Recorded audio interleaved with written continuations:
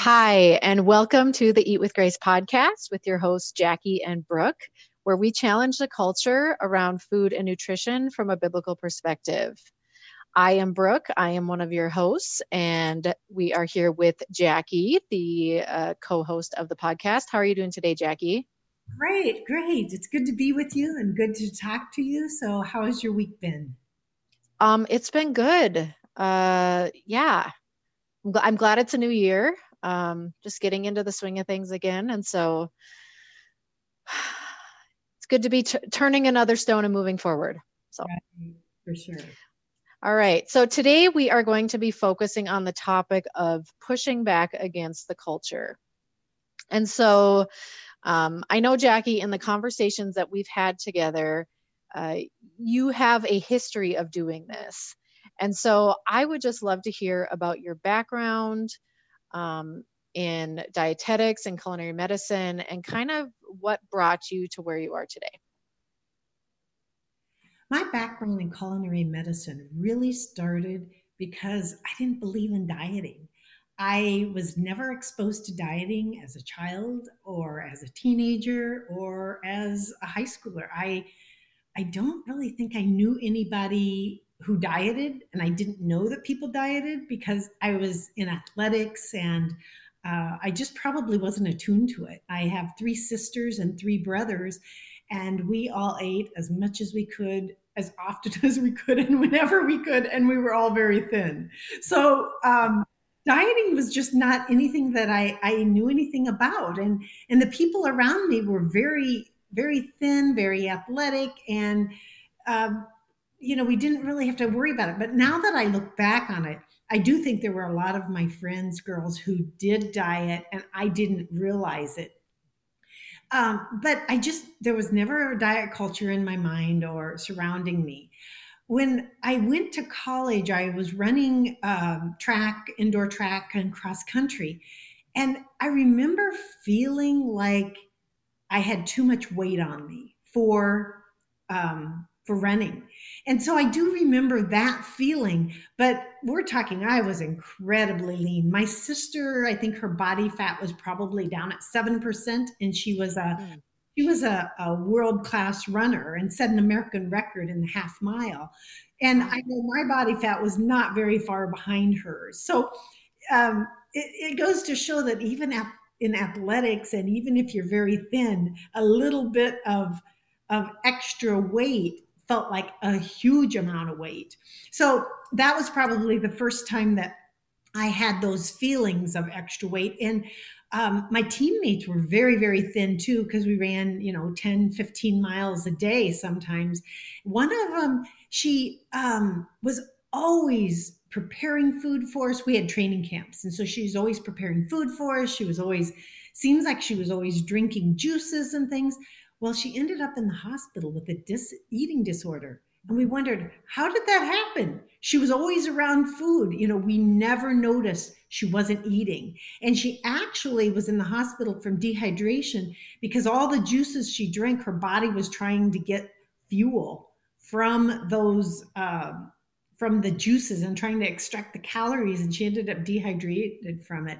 So, you know, there was a little bit of understanding a little bit about anorexia and bulimia from that standpoint, and realizing that even my own feelings of a little weight, imagine how other people feel that aren't athletes and don't have a high percentage of muscle mass. So it's a feeling that I think we all struggle with at one time or another, even though I wasn't really brought up in a culture where diet was a big thing.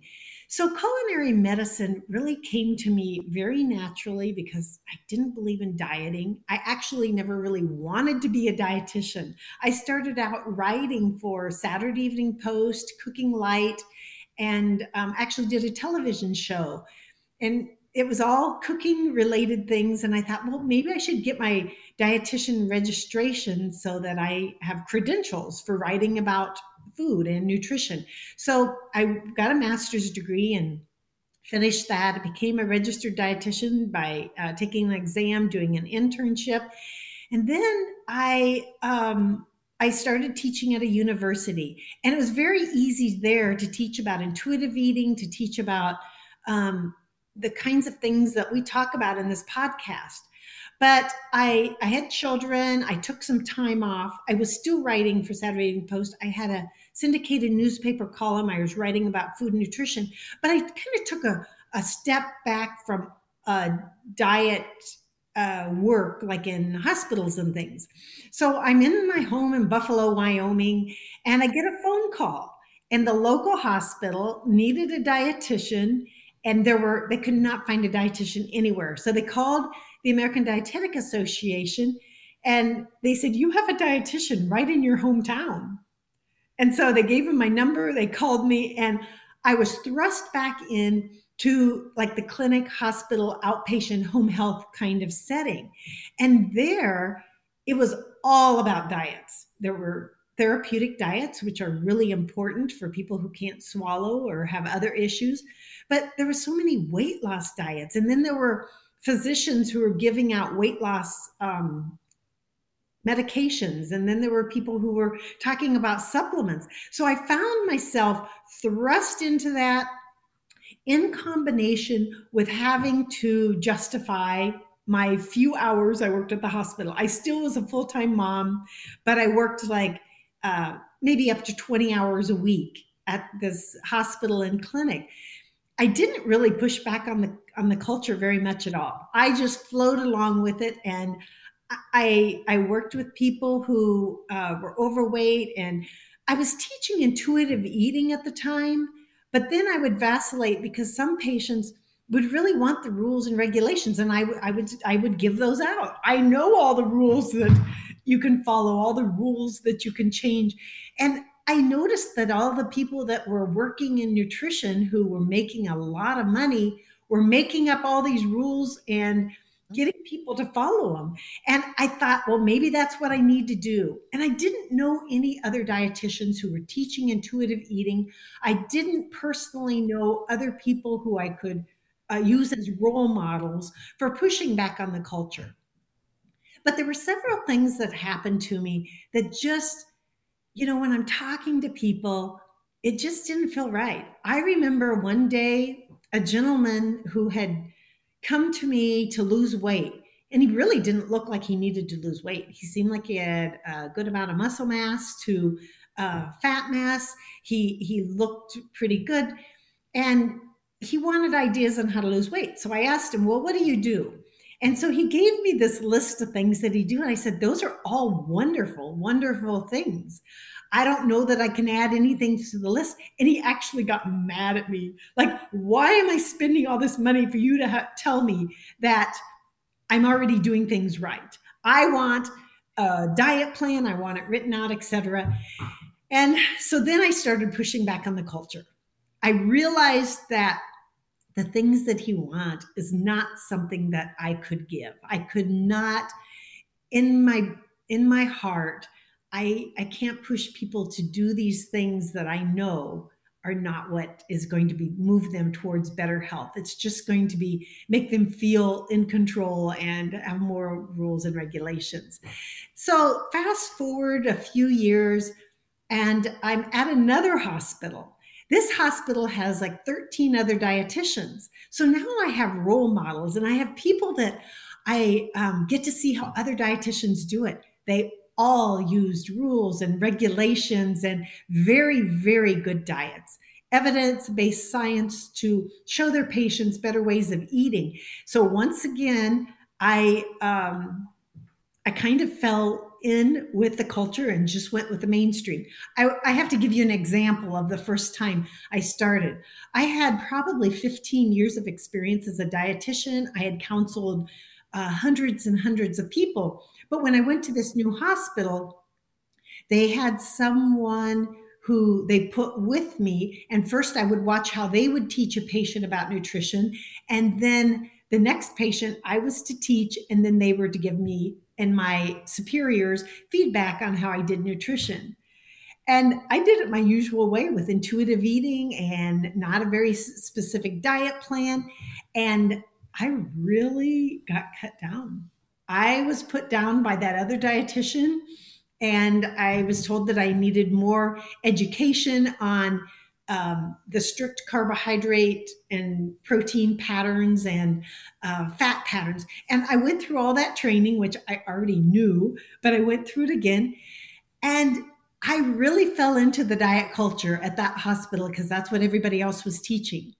But I also had a radio show that I did for the hospital, and that was my outlet to be able to share intuitive eating and a different way, different mindset about food.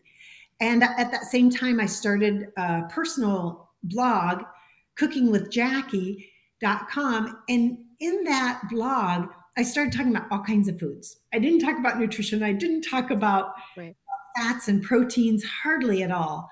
And this was just the beginning where I never turned back, where I started pushing against the culture and said, okay, those diet rules, it didn't work for anybody that I know of.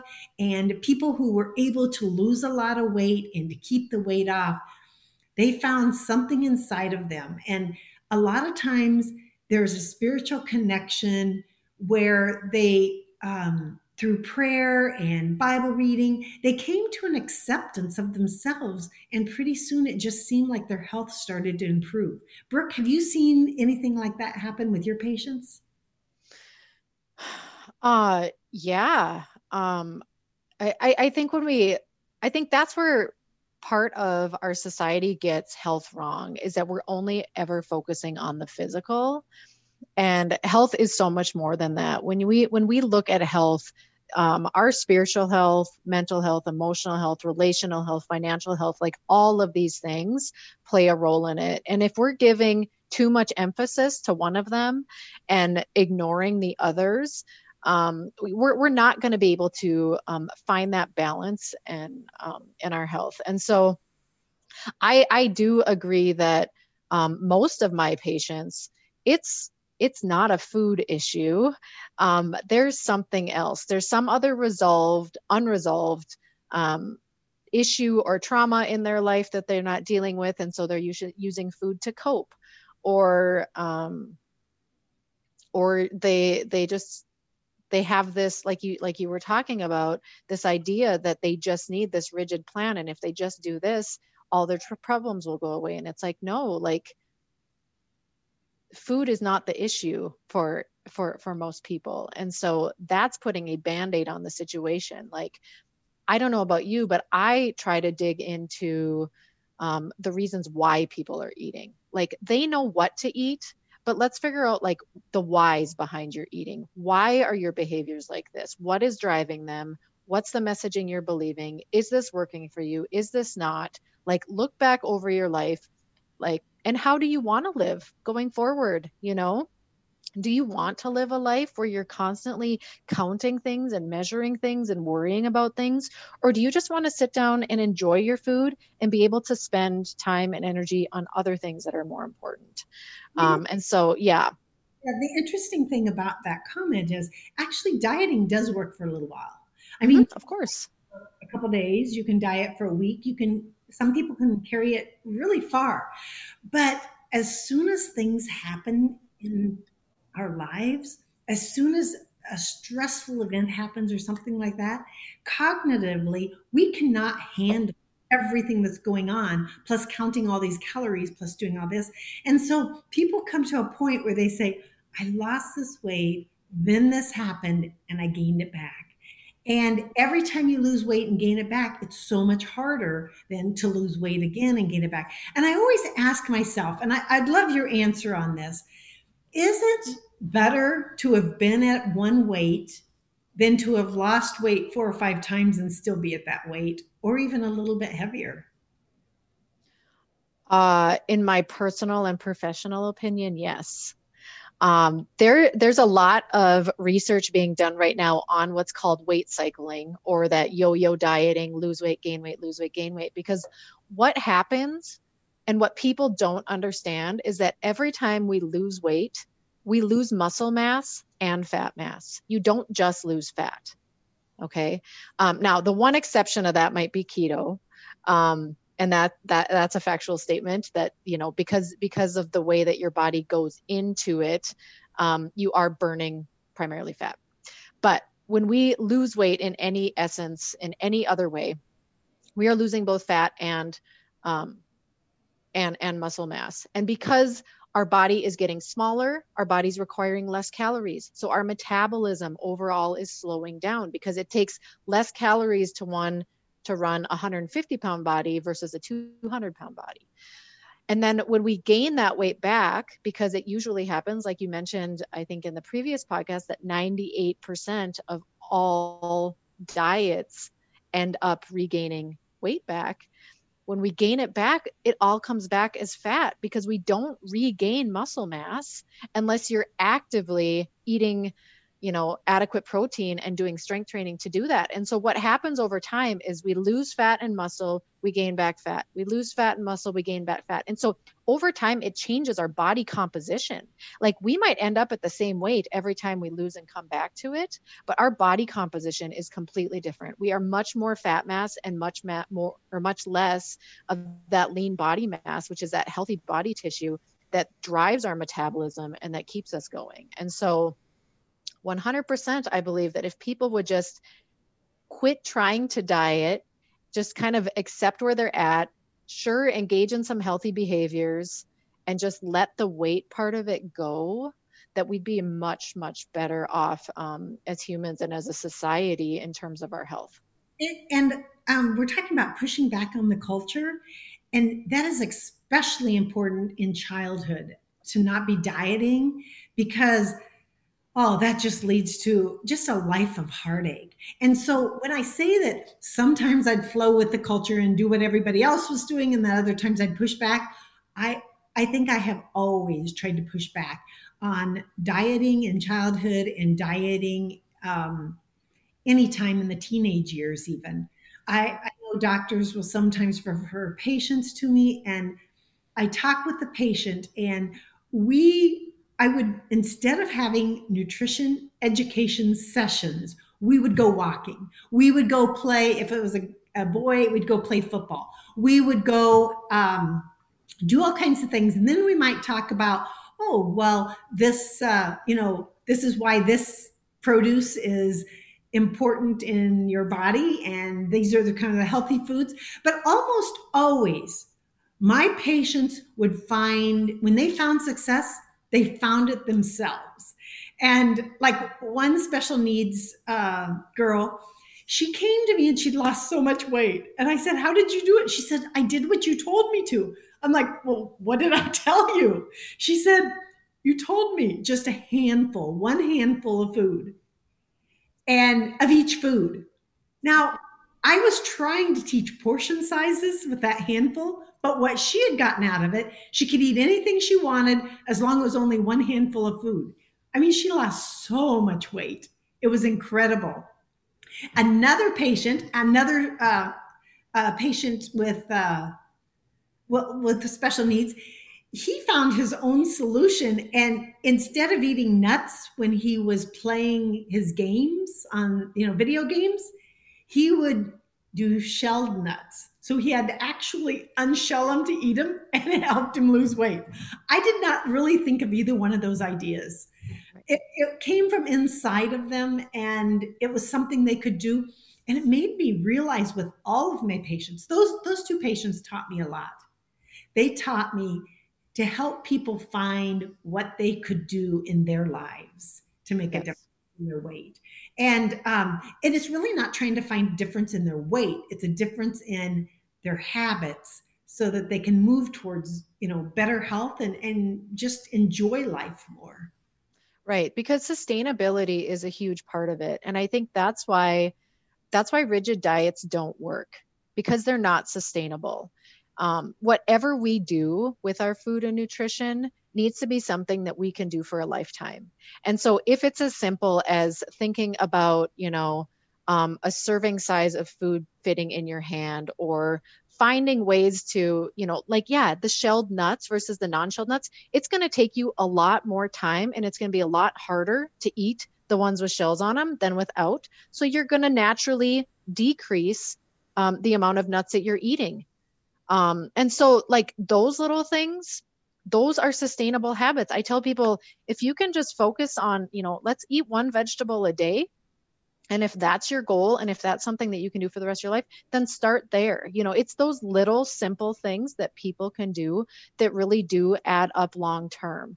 And so yes, I believe that is so important. So Jacque, let me ask you a question. When it comes to food and nutrition, then what specific thing do you emphasize? Like, what do you think is the most important when you're talking about with your patients, or clients or students? Coming from a dietitian, this might seem really different, but I've always been a non-diet dietitian. I've just never really believed in diets.